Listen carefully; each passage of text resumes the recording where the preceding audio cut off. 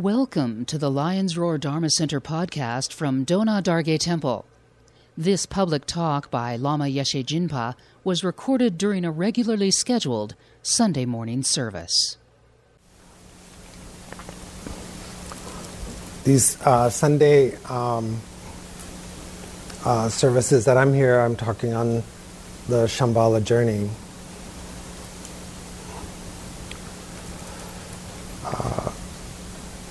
The journey is to compassionate community, or the journey is compassionate community.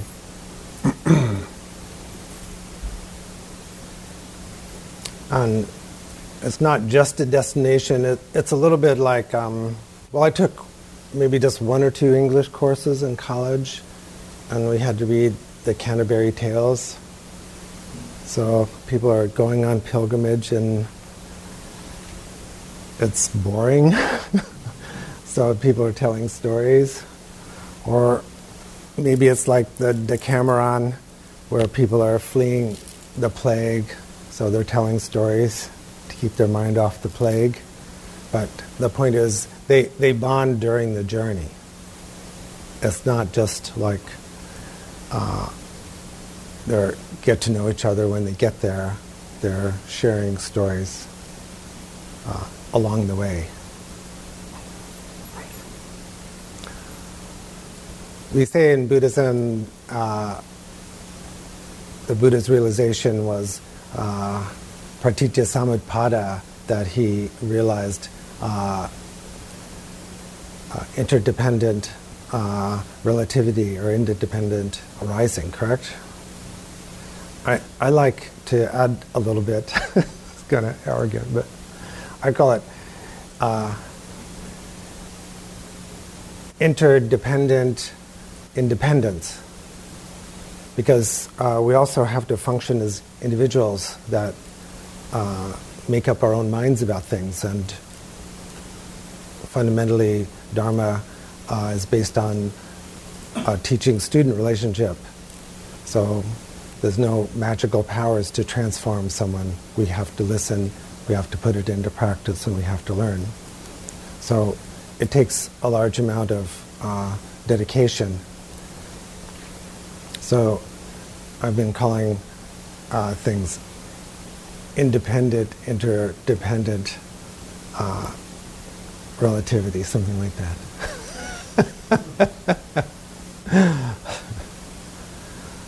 Because we have to recognize how we work together, and yet also we have to work separately. That's really difficult, right? So that's why we have a lot of support, we have a lot of teachings, we have this temple, how to work with others and at the same time have our own sense of freedom. Sometimes I make it very simple, I think it's simple, and I say our strongest needs and desires are for the combination of freedom and connection. Isn't that it? We want to be free and we want to be connected, right? Most of the time we struggle through a process in psychology called like approach avoidance. We get closer, we feel kind of lonely, so we start moving towards people, or we say, I need to get closer, or I need to get a relationship, and then at some point we feel too close.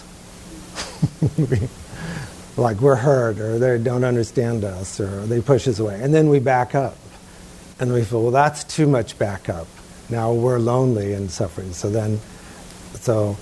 samsara, the cycle, is we get close, that's painful. We get far away, that's painful. So that's why we say, please take the middle way. Learn what the right amount of connection, the right amount of closeness, and the right amount of distance is. That's the middle way, that's balance. So we feel free, we don't feel constrained, we don't feel dominated, but at the same time we feel embraced and connected and loved and appreciated, and we feel like we belong. We want to belong, but we don't want to be dominated.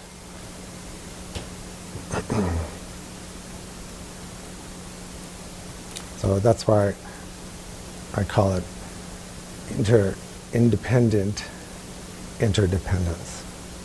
What do you think? Do you like that?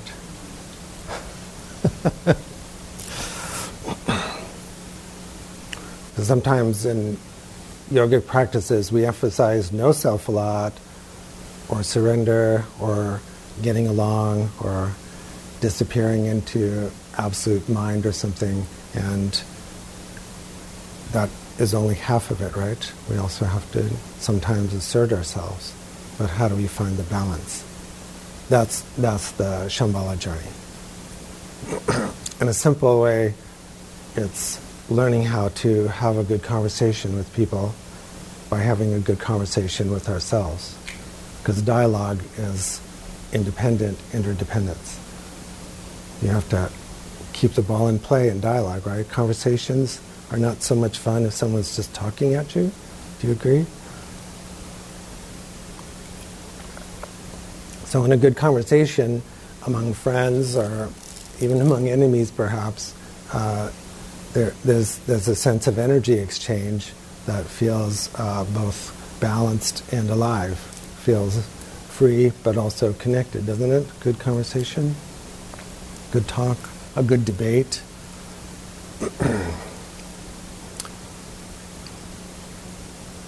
So on a very basic level, we start in our Dharma practice by wanting to be part of a compassionate community, wanting to have fun, be alive, be free. We want to have enough food and shelter. We want others to have enough food and shelter and political freedom. And we also want to sometimes be alone and find out who we are, right? You get to do that here, because here we come together and then everyone goes back to their place, right? The first start, generally, however, on the journey is we go within. We examine ourselves. We separate a little bit first. In a conversation, relationship, insight would start by saying, well, what's my part in this? I always know things are in trouble when people are blaming others or just taking someone else's inventory. And recovery program, we would say, as long as you're blaming, you're still not in recovery, right?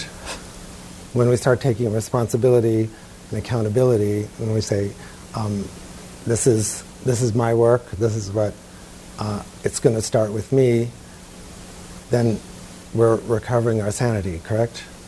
Absolutely the same in Dharma practice. We know other people are jerks. We know that. But we don't start there. We start with our own jerk and develop a dialogue with ourselves. Many people come to Buddha Dharma or yoga, meditative traditions, and they want to eliminate their thinking. They want to eliminate their selves, so to speak, but then you won't have a dialogue. If there's no one there, there's no one to dialogue with. So Dharma practice always starts with a dialogue with ourselves. It doesn't start with eliminating ourselves or eliminating somebody else either. It starts with, well, I'm interested in what you have to say, and that starts with us. I'm interested in what I'm thinking about this. I'm interested in how I do this. So we actually, in Buddha Dharma, we learn to talk to ourselves in a creative way, and that's called meditation.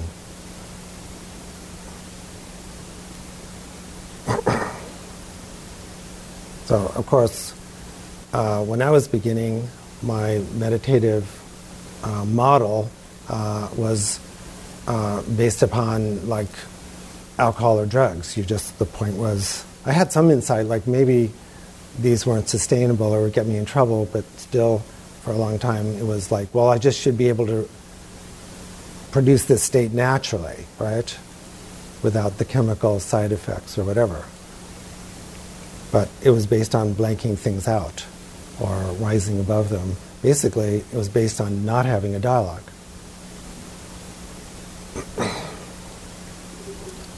Oh, there's a question forming. Just hold it just 1 second. Yeah, that's good. So, when I met my teacher, my main teacher, I've had many teachers, and he finally said, well, you're doing it all wrong. If you want to blank out the mind as you're trying to do, that's why you would drink a bottle of whiskey. Then you would blank out your mind. He said, that's not what we're doing. We're having a dialogue with ourselves. We could call it investigating our mind. We could call it being with ourselves, sitting with ourselves. But it's a dialogue. One of the main problems in the West is the attempt not to have a dialogue with ourselves and others and to blank things out or just to make a false kind of oneness.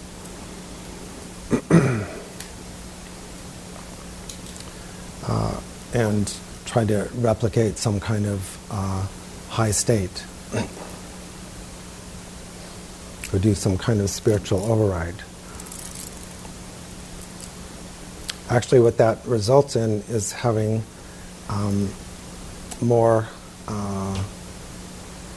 gives more time to the inner editor, the inner critic, because we have different kind of little voices inside, right? We have thought streams. I'm okay calling them voices. So we have thought streams, right? And one of the thought streams is an inner editor and inner critic. The inner editor, the inner critic. Yeah.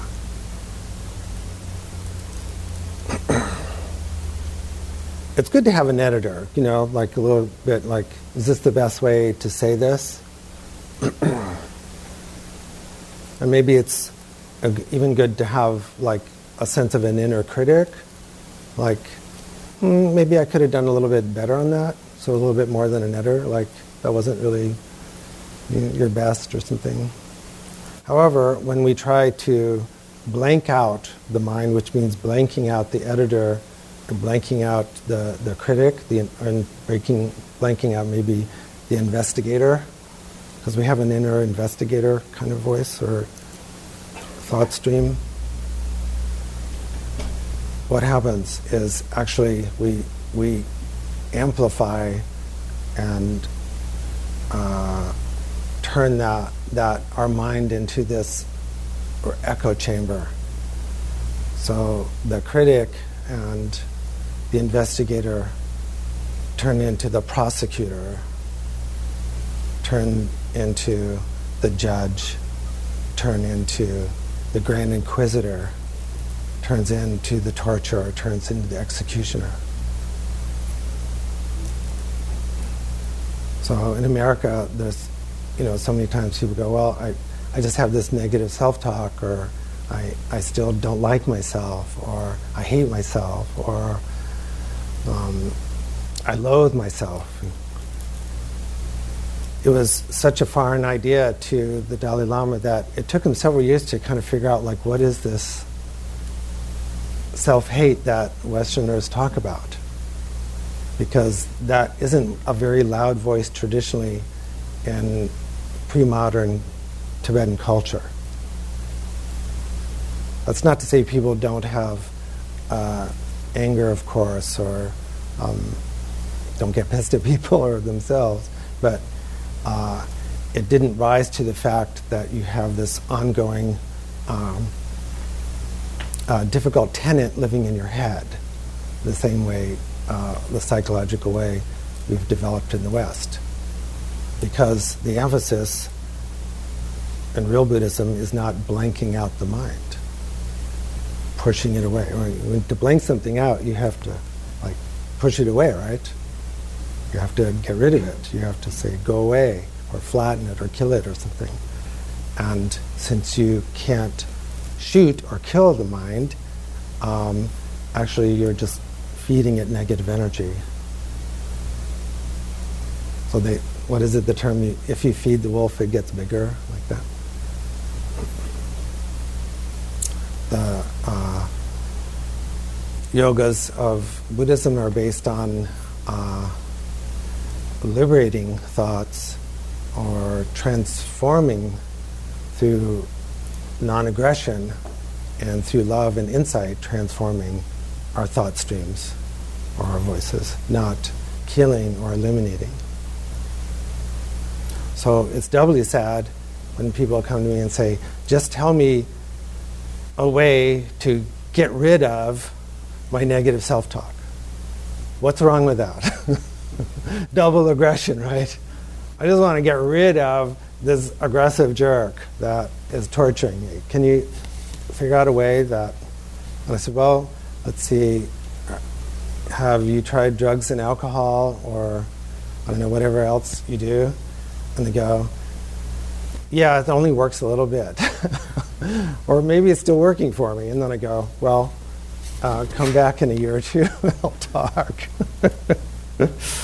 go to a meeting. But usually we take spiritual practices, very advanced ones like Buddha Dharma, and we use it for more ammunition.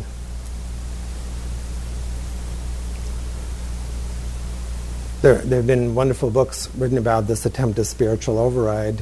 Usually, like Trungpa Rinpoche is pointing to, like developing too much like pride, right? And certainly pride and anger go together.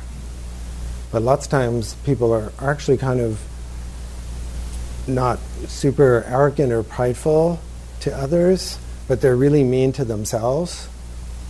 Okay, so I don't know, pride isn't always the only problem. Lots of times it is this extreme self-rejection. So the Shambhala journey is learning how to actually be interested in our editor, interested in our critic, the judge, even interested in the investigator,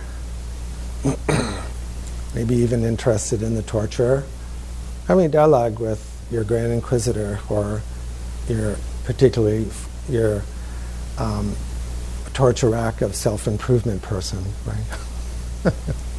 So, like, well, how are you doing? Is this working for you? Tell me about your life. Having a dialogue with yourself is the real start of Dharma practice. Okay, let's have questions. Do you still remember what I wanted to ask? Well, okay. I know you use the word dialogue, but to begin with, that's why this whole thing, I didn't really treat myself as a thing that's kind of just not, I don't believe there's anything else. Maybe you should turn on, like...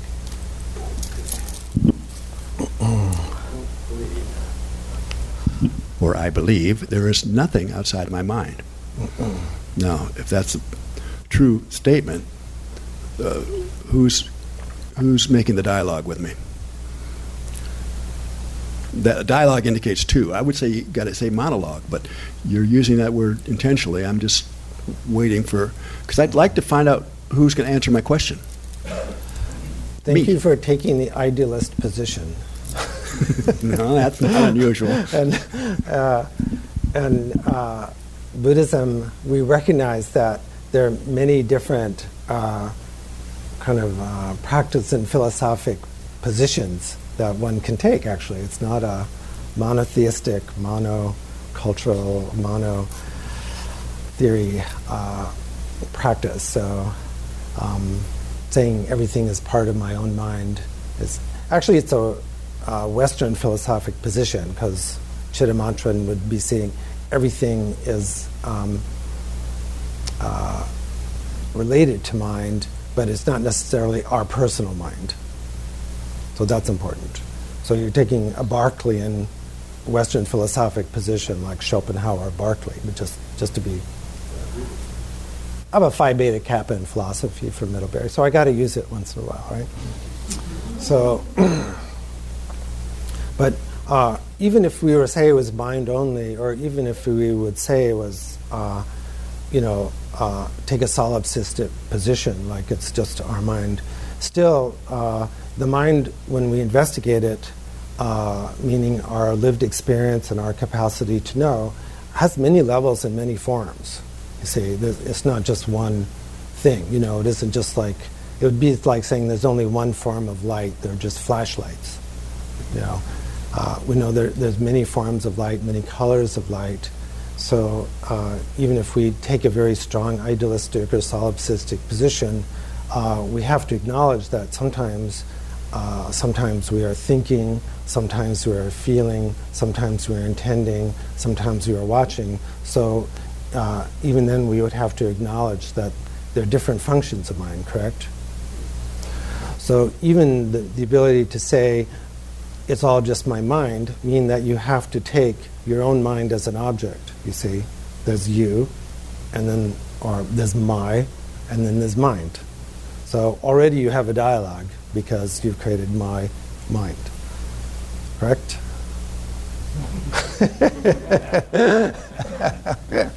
Yeah.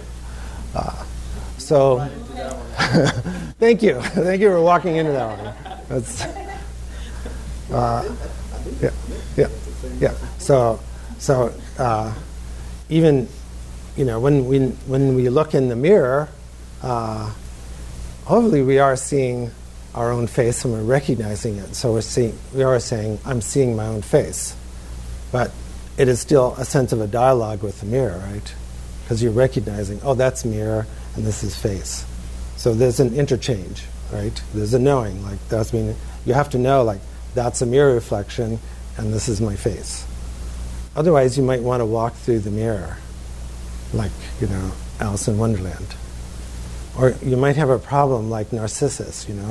Everyone likes to call people narcissistic because they're so into themselves, but as people know from the myth, and hence the psychological personality disorder, the problem with Narcissus is he looked in the pond and he didn't recognize it was his face. See? What a beautiful guy. And then he dove in. Because the narcissist doesn't really know themselves. They're not in love with themselves. They're in love with a projected image that they don't even recognize as themselves, you see. So we have a real dialogue if we're looking in a mirror and going, hey, looking good today, or oh, I forgot to shave, or whatever you do, or eyeliner, or whatever. So we don't have to posit, we don't even have to argue that there are other minds in order to say that even a one mind from a solipsistic, idealistic point of view has different functions. So we still have a sense of dialogue. We still have the ability to know and to create this ability to reflect on ourselves. The problem is when the reflection becomes a mono-reflection, and only, we create the dialogue and then we try to get rid of half of it. You say, I don't like my mind, so I want to kill my mind, or I want to stop that thinking, then we have a problem, right?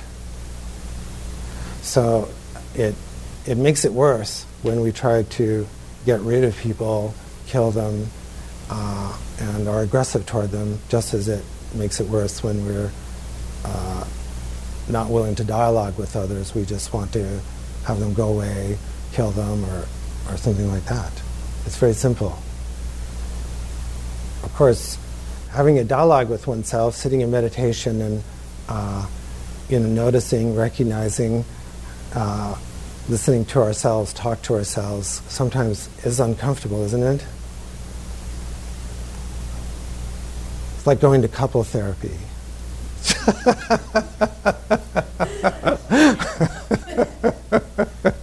like that.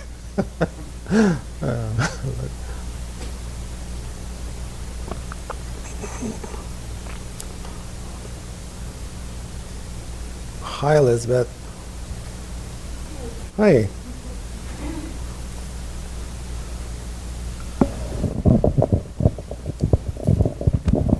I have a question about the Tsongkhapa book.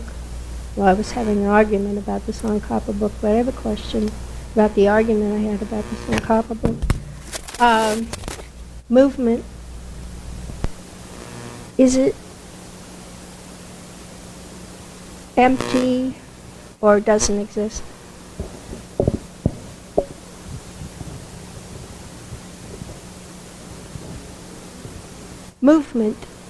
Movement, like you're rolling a pen or you're running in a race. Yeah. Is it empty? Is it empty, or is it just an agreement that doesn't exist? How do you mean an agreement? An agreement to see movement. An agreement to see movement. Like athletic movement, so, like a football game. For those people, some people are maybe here for the first time, right? Anybody? Yeah. Good. We're doing an intense study program, so really drilling into philosophic basis of our meditative tradition. So in Buddhism, we have to, we don't have to, but in our tradition, we don't just say we're right, so just do it. We want to, we actually want to have some reasoned and philosophic positions for how we meditate as we do, or how we see as we do. So that's the discussion. That's the book, one of the books we're reading. So one way of talking about, imputed, using the English word, is like we have an agreement that we recognize that as movement. So that agreement is imputed. But we could say things exist by agreement, very strong Prasangika Madhyamaka point of view. Things exist by agreement only, or they exist as agreement only. They do not exist as separate entities like that, yeah. So hence they would be empty of separate existence. They exist as interdependent agreements. So it's part of the picture then? It's part of the conventional reality picture? Yes. Yeah. Are you just waving hi, Renee, or is that it's nice. Very cool. Hello. So what you're talking about, the meditation and not really looking in your mind, I can speak to experience with that.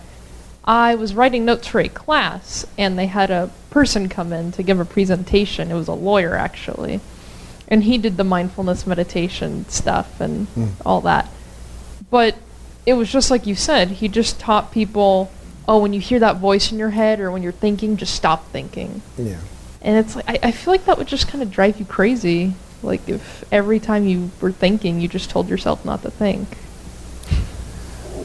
And, in a sense, teachings are always contextual and to the person in a way. So, definitely we might say, stop that content for now. So it's like a positive way of stopping. But you can't really stop the mind from flowing. So when we say stop it, we have to clarify what that means. Yeah, that's a good observation. Hi, Patty.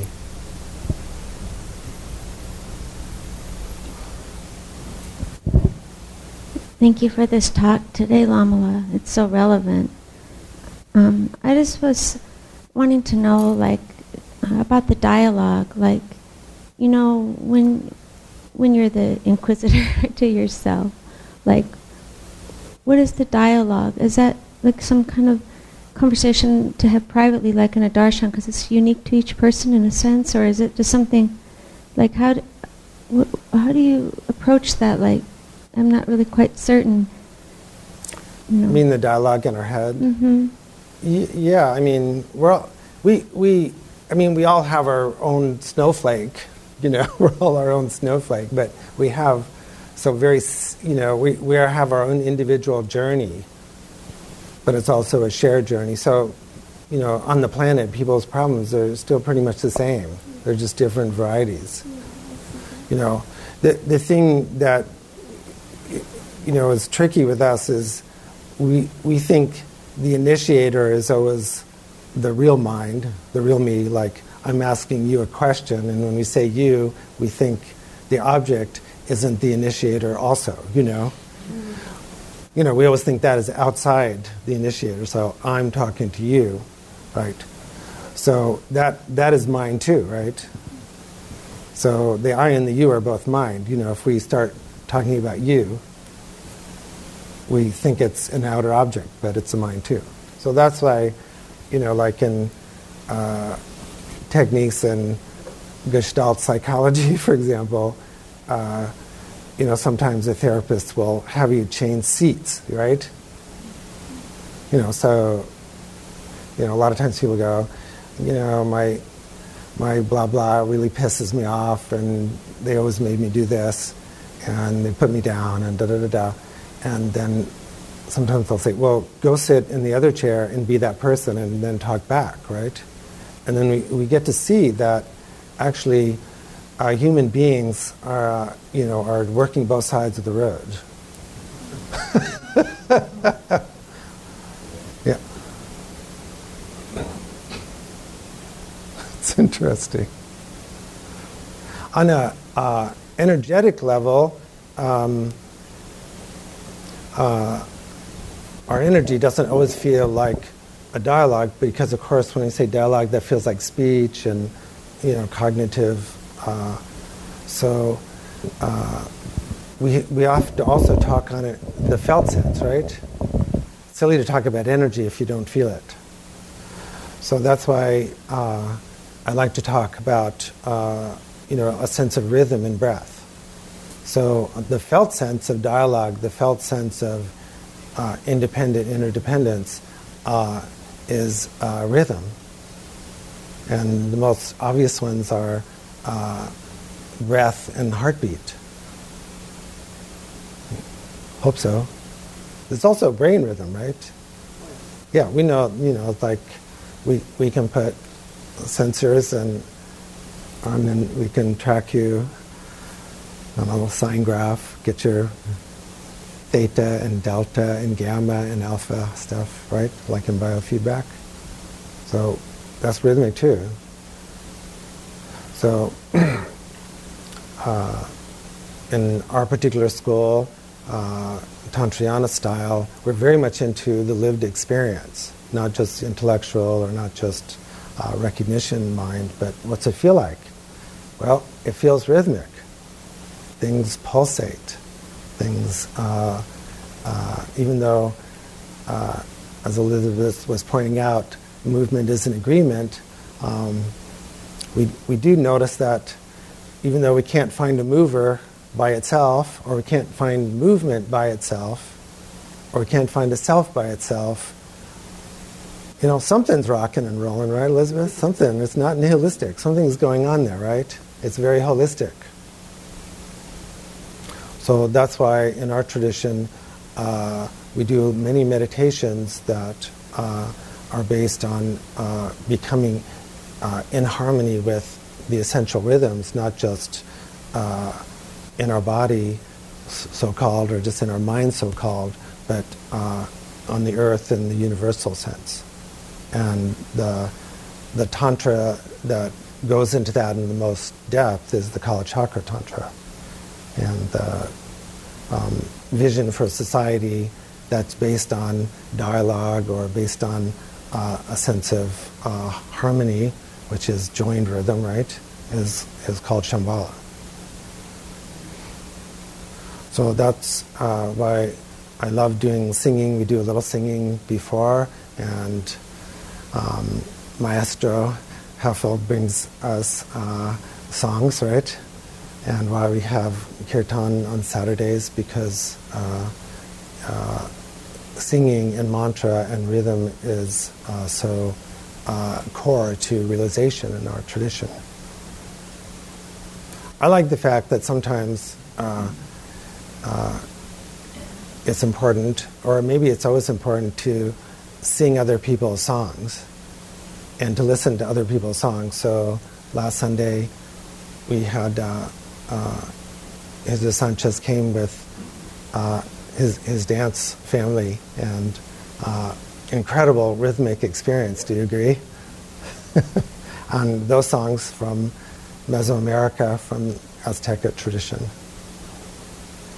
But we also have to sing songs from other people's tradition so we can have a real dialogue with them. That's important. If we just sing our own songs, we don't know what, or are just totally on our own rhythm, we don't know what someone else's rhythm is. Because everyone is a little bit different rhythm. Is Shambhala and Tantra, those terms are to work with the people, that everyone has a different rhythm. It's like opera. Any other opera lovers here? There you go. All right. Yeah, it's opera. So, because people are singing different, right? But it should sound good. So, lots of times I like to sing in the morning. So, of course, I do my practice in the morning, like lots of singing, meditation, study. But also when I'm getting ready in the morning, I, just kind of brushing my teeth or getting clothes, I'm always like singing. Well, what do you think I'm singing? Opera. Yeah, I do. That's correct. Badly, but sometimes show tunes. But I'm also, since I grew up going, to Presbyterian church, I'm singing just hymns. So Sabrina goes, what? Actually in Presbyterian church, sometimes we'd even sing Lutheran hymns. Martin Luther, like, "A mighty fortress is your God," right? That's Martin Luther.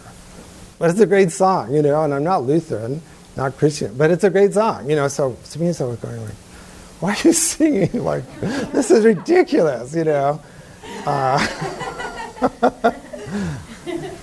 Or, like, so songs from childhood, right?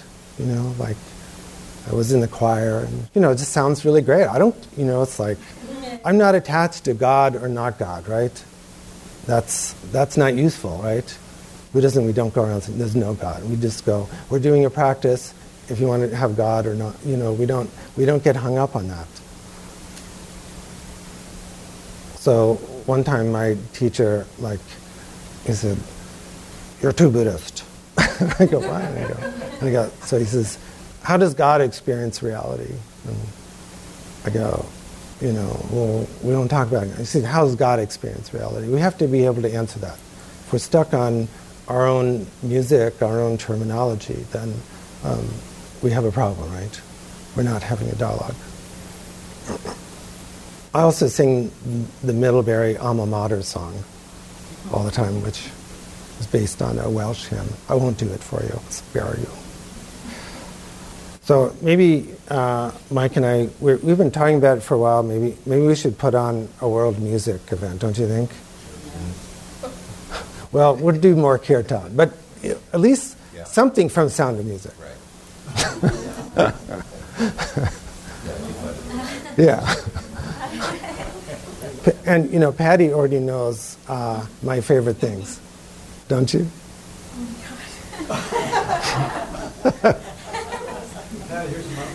Yeah.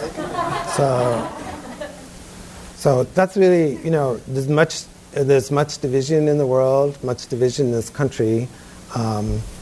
Generally, if you can get people to eat together and sing together, you can begin to develop a real dialogue, right? It's interesting. So that's why we also offer snacks and a meal after service, and we like to sing. So.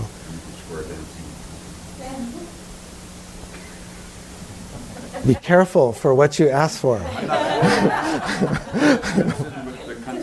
Yeah. Open a can of worms. I'm not asking for it. The country's partially divided on style. Yeah. What? I don't know. I don't know whether he's still alive, but a very well-known Kempo, Kargyu Kempo, who I saw a few times and sang with, took the songs of Milarepa, who's one of Tibetan's most famous yogis. He would sing his songs. He would sing his sermons, the teachings. So I didn't, this was way back, so I didn't know what to expect. Usually Tibetan music sounds, well, frankly, like bad Chinese music. Kind of like yak tea. Rancid yak tea is authentic tea. Rancid yak tea with some, Chinese tea in it, so it's horrible. But anyway, Khenpo Tseltrim started singing Milarepa songs to cowboy songs like Home on the Range. And we all were singing it. And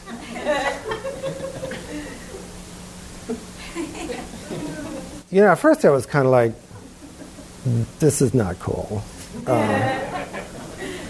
But actually he won me over. I was just in my kind of like, no, it should always, it's like, no, it's like, that's cool. That was totally cool. So he just took these kind of songs, there are other songs, and we just would take the poems and he put them to music like that. It was cool. It was totally cool after a while. So Mike did kirtan, there was like 40 people maybe? Yeah. So I know there's a different crowd that likes, to sing, and if someone's not a singer, you can't get someone to sing if they're not a singer, just like you can't get someone to public speak, right? But the interesting thing about actually Tibetans, which they share with Japanese, and maybe other cultures, those are the two Asian cultures I know the best, is if you're a guest at somebody's house, after a while you're going to be asked to sing. So we need at least one person from Lion's Roar to come to kirtan every time, because Mike's talking about kirtan, setting up, and people want to know about what we do here, right? So it'd be best if there's a singer, but even somebody who would be willing to talk about what we do at the temple here would be great. So you don't have to raise your hands or rush up to the front right now, but see me afterwards, because I want to make a bridge with the singer group, right? Like here, they're the meditators. They're quiet. Then they're the singers, right? It's not you, Michael, don't worry. You'll be in Mexico. You'll be fine. I've got my own problem. You do. But I do want to do some kind of world music thing, which would be fantastic. Actually, like that. We need to take a short break. Jackie's falling over. Yeah, sorry. So we're going to take 10-minute break, and then we'll do a meditation, and we'll say goodbye, and then we'll go eat something. Okay? All right. Thank you.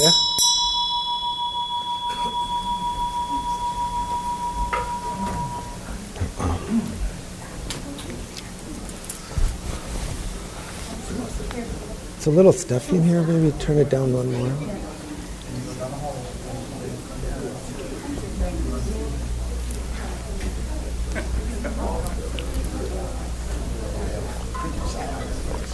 know the Tubin guys, it's cowboy music. I'm not into cowboy music. Not me either. I mean, I don't hate it or anything. I like Delta blues. I love Delta blues. We'll see. There you go. The Tubin guys, I like them too. Like Hunver Tube, the throat singer. Yeah. Throat singers. Yeah. They're cowboys. Yeah, they're cowboys. And when you see them, yeah. Right. like I've seen them perform, yeah, it's just cowboy music. It's they cowboys. Just have different costumes. Yeah, you know, they're and different cowboys. instruments. Yeah. The Tibetans are the cowboys. Yeah, Tibetans. Asia. So that makes sense that they, like the Kampas especially. Yeah, they're cowboys. Hello there. You're walking around. Go. Okay. Thanks for coming. This is good. You're kind of going down for the count of the way here, and I'm good taking him down. Glad you came. Yeah, it's good. Yeah, surprise. Yeah, surprise. Yeah, yeah, it's good. Yeah, things are doing better. I just my I'm looking my blood pressure because I usually run low, and it's just like the whole like. Because you're always peeing out the fluids after surgery. Yeah. And basically, my blood pressure keeps crashing. Oh, interesting. So I have doctor's orders to eat salty food. Drink Gatorade, but yeah. So well, you're amazing. Yeah. Yeah. Oh, good. Mm-hmm. Yeah. Yeah, yeah. Okay. Yeah. Oh, good. Yeah. Just sneak in. Yeah. It's good. Oh, good. Yeah, I feel better. I was pretty bad last week. Yeah. Yeah. Yeah, it is. Oh, Mahang. See you soon. This is Sam. Hi. Hello. Hi. Nice to meet Hello. you. Hi, I'm Robin. Hi, Robin. Nice to meet you. Are you two connected somehow? Mother-daughter. Oh, okay. Okay. That's neat. I'm taking psychology of religion as that state. Ah, good. So we need to write papers. Was Dr. Dubois or someone else? Dr. Strand. Dr. Strand, okay. Yeah. So this is one of the places that was on the list that was welcoming to, people coming over. Oh, good. And observing. It's really interesting. It's I got a little confused on I had taken a Indian philosophy class, so Hinduism and Buddhism was covered, but the discussion about the movement, like in conditional reality and real reality, it gets confusing to me. Sure. The concept of, but I'm experiencing it, but it's not really real, because there's no self to experience what. Well, there's a certain kind of self. There's a certain kind of course, someone's talking and someone's listening right now, but usually we misunderstand what our identity is, and we have a misunderstanding according to Buddhism. We add things that. Think about it. Like it takes me a little bit to work that out. Yeah, it does. In my mind. Yeah, it does. Yeah, it's true. Yeah. See, then I'm referring to my mind. It's okay. You can refer to your mind. You can't. Yeah. I thought it was interesting when you were talking about how people kind of do the meditation, maybe incorrectly. You can't quiet your inner voice. I had been told once that when you meditate, you need to start with intention. So, like, what's your intent? Is it to treat anxiety? So maybe you do want to quiet negative thoughts. And you should think of, you talked about thoughts being like a stream. And you should think of it like a stream, and thoughts are like little, like leaves landing in the water, and you just let them pass. Yeah. And just let them pass. Yeah. And let them pass.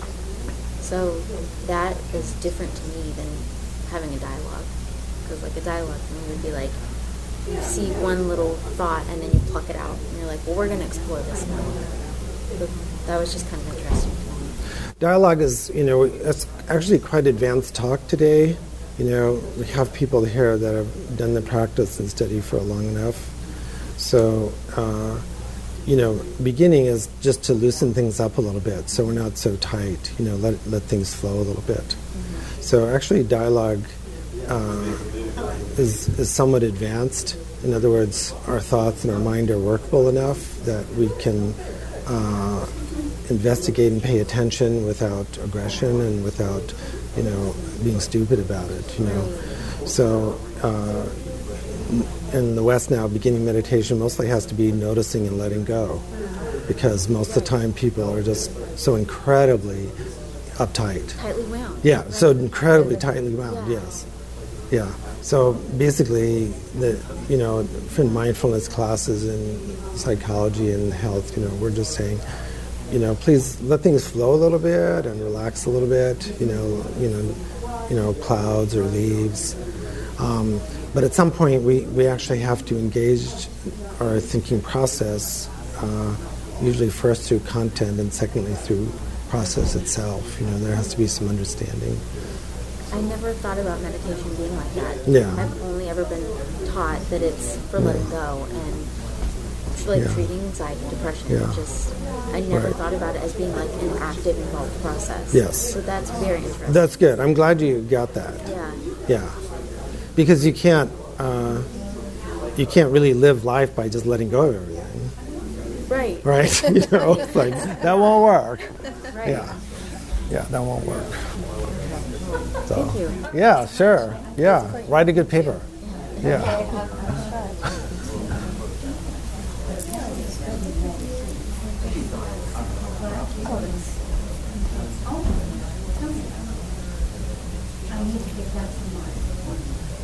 It's going good, don't you think? Did you write this down?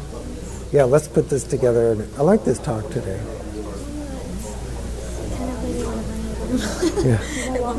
Yeah, okay. Why did you want to run out of the room? I felt so true. Yeah. That's great.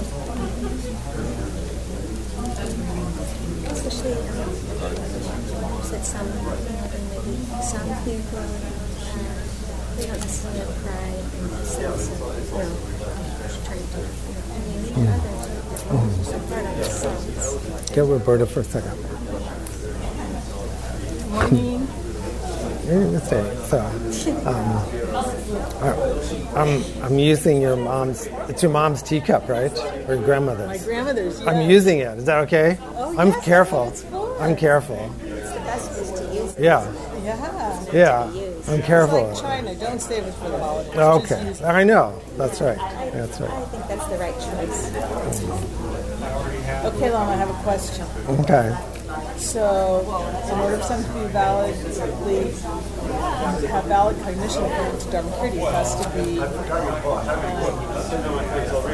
true. I'm spacing out the word. It has to be intentional.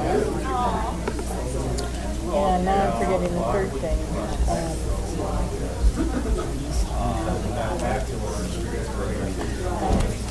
I lose it if I don't ask right at the time. Okay, so here's a question. So I'm looking at you right now, asking this question. This is direct perception, right? Or else it can be inferential to be valid cognition. Right. So this morning I'm hosing off a rug outside, and all of a sudden this hummingbird comes within like this much of my face. So it's not intentional.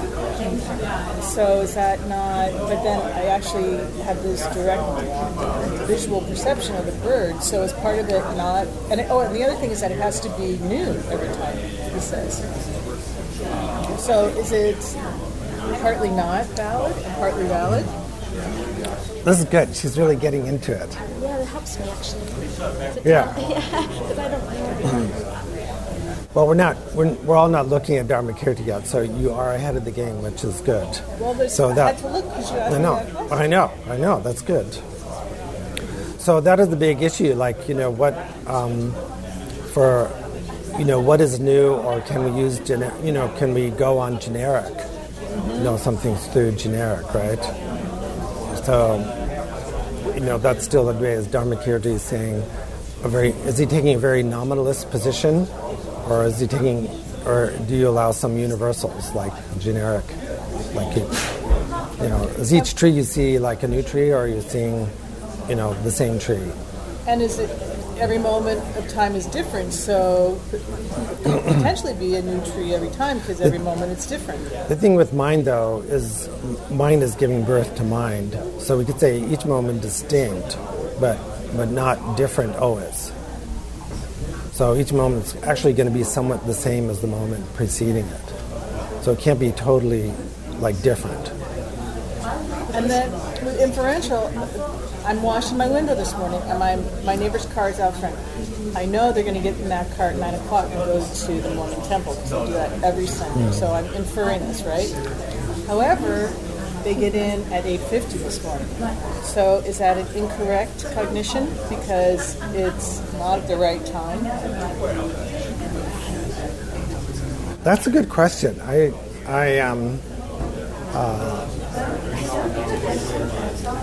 You make an inference that something has happened, and then that inference has turned out to be false. Mm-hmm. Right. But a lot of times you're using inference to not prove, statements of fact, but to prove how things come together through cause and effect. Yeah, actually I read that. It said it doesn't necessarily have to be true. Yeah, that's right. You're going to make me crazy. No, this is good. I love this stuff. So you're not going crazy. You're actually reading. I'm thrilled. I'm having a good day today. So, it means you're really getting in it, because it's important. Because it comes down to our personal practice, too. It's good stuff. Okay, we'll have to continue this because you're on it.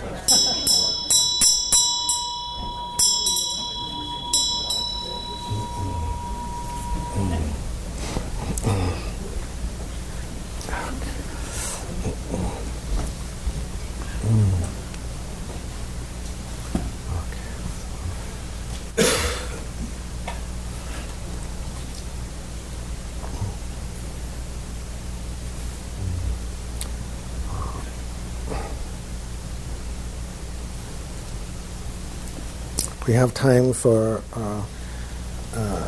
an 18-minute meditation.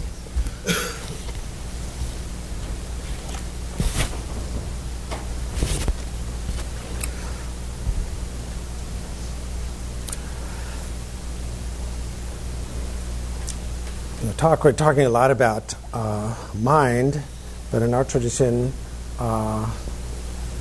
we meditate with both body and mind. That should be obvious, right? It isn't obvious to people all the time because they think that, okay, I'm just paying attention, but they're not in their bodies.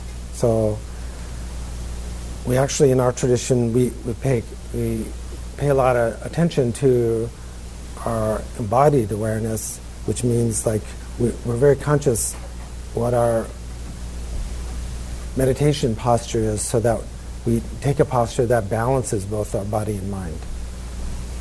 Basically, we do a fundamental yogic posture that I don't do all the time anymore, Padmasana, right? Left foot on right thigh, right foot on left thigh.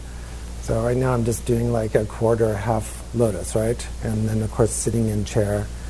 But the most important thing is to be in line with gravity. So when we're meditating, we actually should look like a ballerina, at least with our torso, right? Except we have a very relaxed tummy. So, when people are doing ballet, there's like this, right? They're a little bit drawn up, which allows the chest to open up, so the lungs are able to fully expand, and the belly is soft so that the diaphragm can fully, work, right? So we have to sit in line with our spine, in line with gravity. Also, and on an inner tantric level, if we're just kind of like this, then the inner channels and the chakras get squished up. So from Tantra point of view, the way we talk about the felt body is through what we call winds and channels and drops. We have to open up our energy system, and it really does make a difference to try to be in alignment with fundamental rhythms. So we are in alignment with gravity. We now know they're gravity waves, right? Isn't that right? Didn't they found gravity waves, right? So They found gravity waves. yeah, they did. Yeah. They found gravitron. Yeah, good. Still don't know how it acts. Well, sure, of course, because it's empty. Yeah. So you want to be, yeah. This has been a Lions Roar Dharma Center recording. For more information, visit lionsroardharmacenter.org.